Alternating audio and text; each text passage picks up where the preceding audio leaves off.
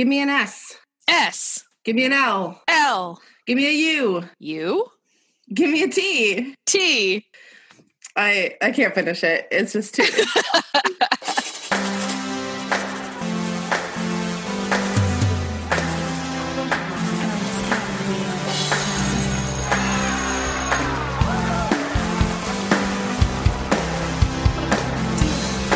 It's extra drama for Sweet Valley High, book number 10, Wrong Kind of Girl. I'm your host, Marissa Flaxbart, and with me again is my dear friend, Mary Parker. Hi, Mary. What's up? If this episode sounds a little funky, hopefully it's not too bad, but we are recording this remotely using a new system. And just to pull back the curtain a little bit, Mary, our last episode, your main episode, we recorded when you were out visiting me in LA from the East Coast. That is correct. It's Marathon Monday here, by the way. In Boston. In Boston, Monday. Yep. And that's why you took the day off of work. Yeah, well, we get the day off work automatically. You get the day off work. You guys get all sorts of crazy days in Massachusetts. Well, they don't want you to have to deal with riding the trains with a bunch of adrenaline pumped weird tourists. Well, that sounds great. Here in LA, I can only imagine a day when your bosses didn't let you in because they didn't want you to ride the trains. If only. Although I did get the day off once because it was raining really hard. So that was a new experience for me coming from Chicago. But it has to be said, very shortly after your visit out here to LA, you got engaged.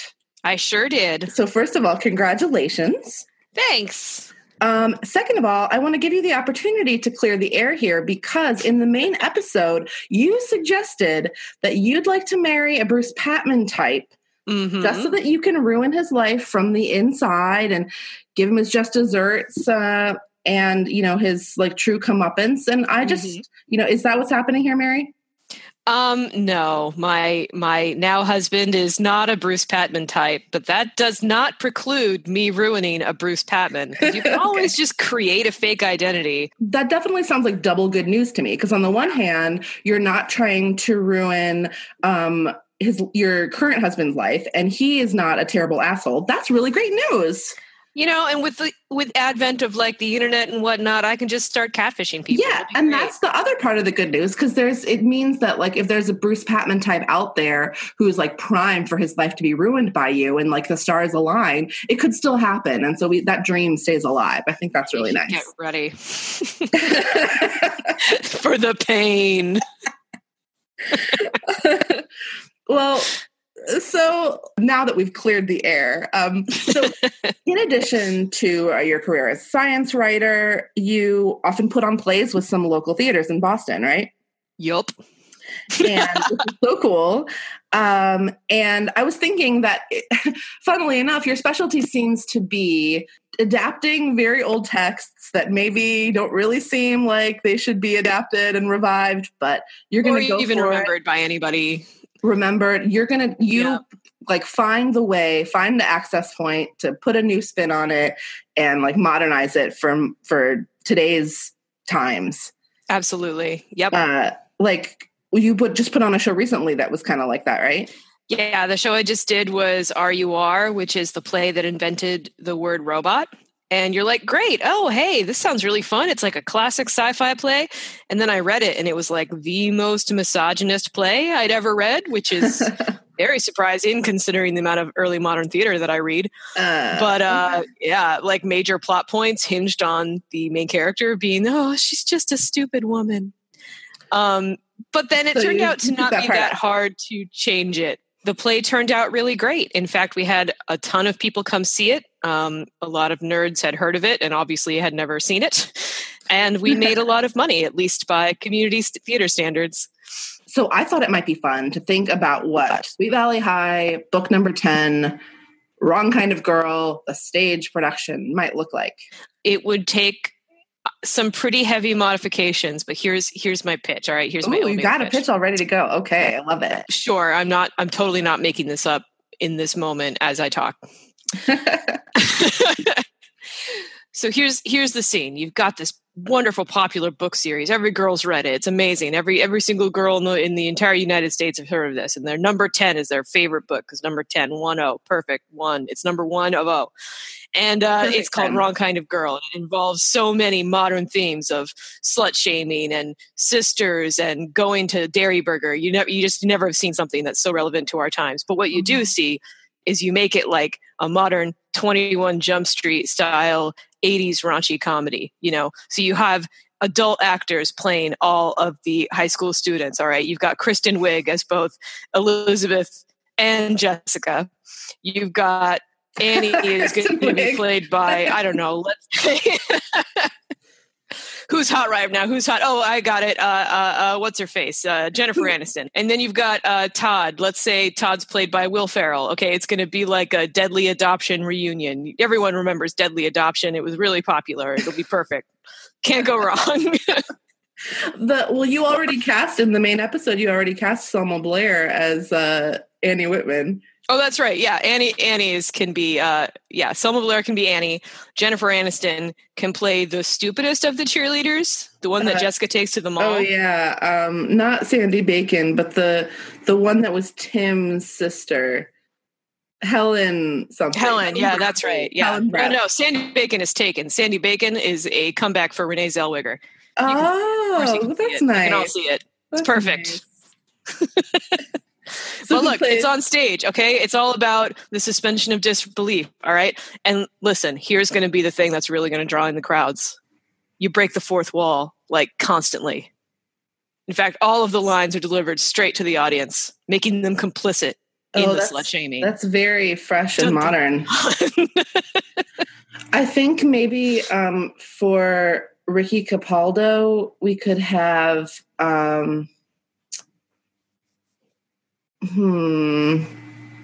Oh, what's his face from that movie about the guy who thinks he's too ugly to date a blonde girl?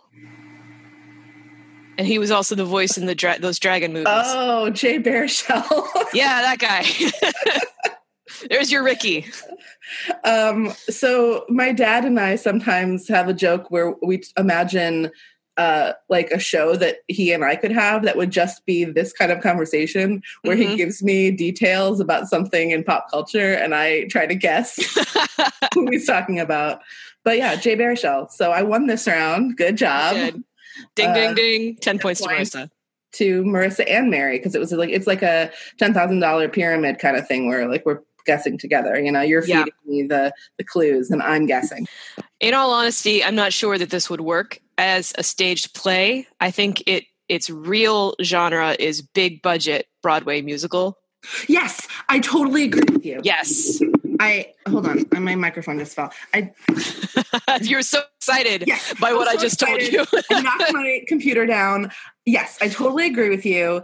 And the only because if it's a musical, then all of the stuff on the page that's just about the emotions. Exactly. Get a chance to have songs.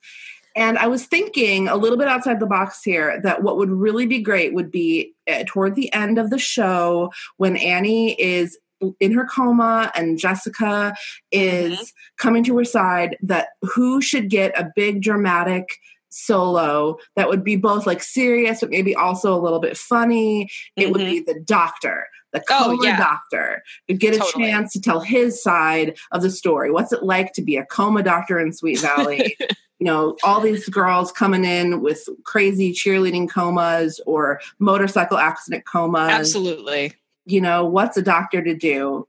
The only advice you can give is talk to her and give her something to live for. Yeah. That's what and the song you could have a harrowing nightmare / fantasy sequence, like the hell sequence in Book of Mormon.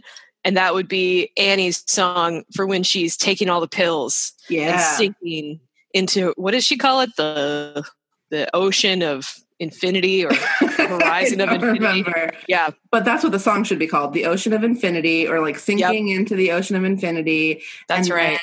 Or whatever she actually says. It will be like all these grotesque Jessica-shaped dancers. Yes, Jessica masks. Menacing her and jeering at her as she is sinking in the ocean of infinity. And like Rick Andover is trying to take her for night swims. Mm-hmm. All the boys she doesn't respect. Yeah. And then like Ricky Capaldo is there trying to pull her out, but like she just pushes him away. One against too many. Yeah. Yeah, exactly. Listeners, just go back to episode 10 to find out what Annie actually says, because we talk about it. I think we said that it would make a good goth. I think it's Horizon of Infinity. Horizon of Infinity. See, that's Annie's big song, Horizon of Infinity. The Doctor's big sign is Give Her a Reason to Live. Oh yeah, that's a good title. And then, Jessica would need some songs. We could finally put in, like, really the whole, for me, a big bonus of putting it on stage is that I would finally get to add the scene that I thought was in the book that wasn't, where we actually get to see Annie taking all these pills. Exactly. That would be Annie's show-stopping number. But Elizabeth is going to be relegated to supporting character, if not lower. I don't know the hierarchy of musical characters. But we're going to focus mainly on Jessica, Annie, and Ricky. It's their show. Jessica obviously being the villain who has a change of heart. Oh, yeah. Well, another way that we could go with this, other than musical, would be like Greek tragedy. If we changed it so that... that's good. So that Annie doesn't wake up at the end, and then like forever after. And then Jessica blinds herself and like wanders over to the Oracle at Delphi or whatever. Exactly. And what's so perfect is that the Oracle is the name of the school newspaper. That's Sweet Valley High. So it's perfect already. And then like the cheerleaders of Sweet Valley High are like doomed for the rest of eternity, or at least the rest of junior year. That's right. Game, because they're not cheering good enough. So the sports teams all lose all their games. And it's so let's say this play ends. Annie dies. Jessica blinds herself and then is torn apart by wild horses. That seems epically tragic. Cool. Yeah, there could be wild horses in Southern California. Yeah. Then the sequel focuses on Elizabeth and her guilt.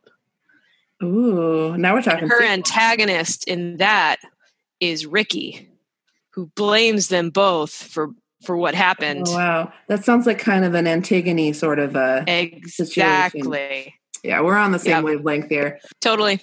Listeners, are you following us here? We got it. So look, you either make this into a Lifetime movie starring Kristen Wiig and Selma Blair as high schoolers.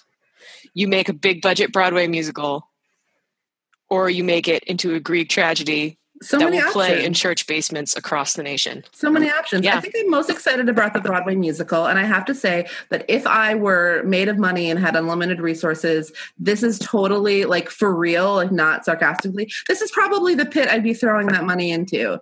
Like let's just make it happen. I do not blame you. It's a good idea. Because look, just make sure the songs are good.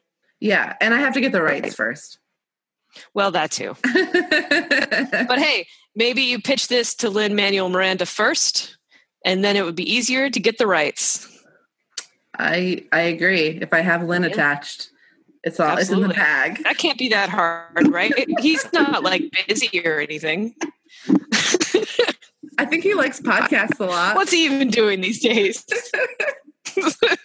Lynn, if you're out there listening, because you listen to every podcast, get in touch. You can email me. Contact Marissa. Diaries@me.com. Not me. I don't know what I'm talking about. Get a hold of Marissa. Well, Mary, thank you so much for joining me for this. I guess it just remains for me to say that this is the final episode for this first season of Sweet Valley Diaries. But don't worry, even though when I first set out to create this podcast, I set for myself a 10-episode goal. Let's try 10 episodes and then we'll reevaluate. The whole thing has just been so fun. Listeners, thank you so much for listening. It's been really, really rewarding to know that people are out there listening to the show. And I've just had a blast. So definitely season 2 is in the works.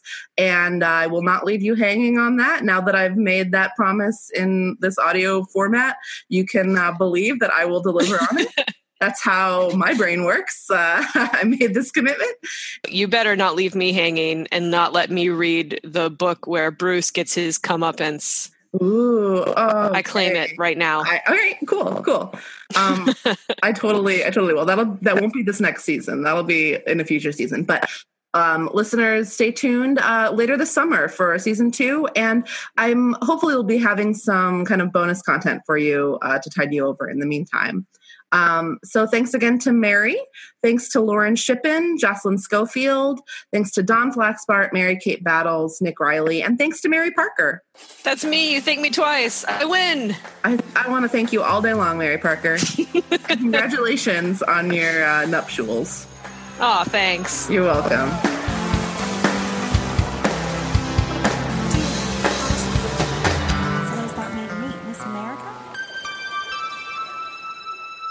I made my cast watch me get married. It was funny.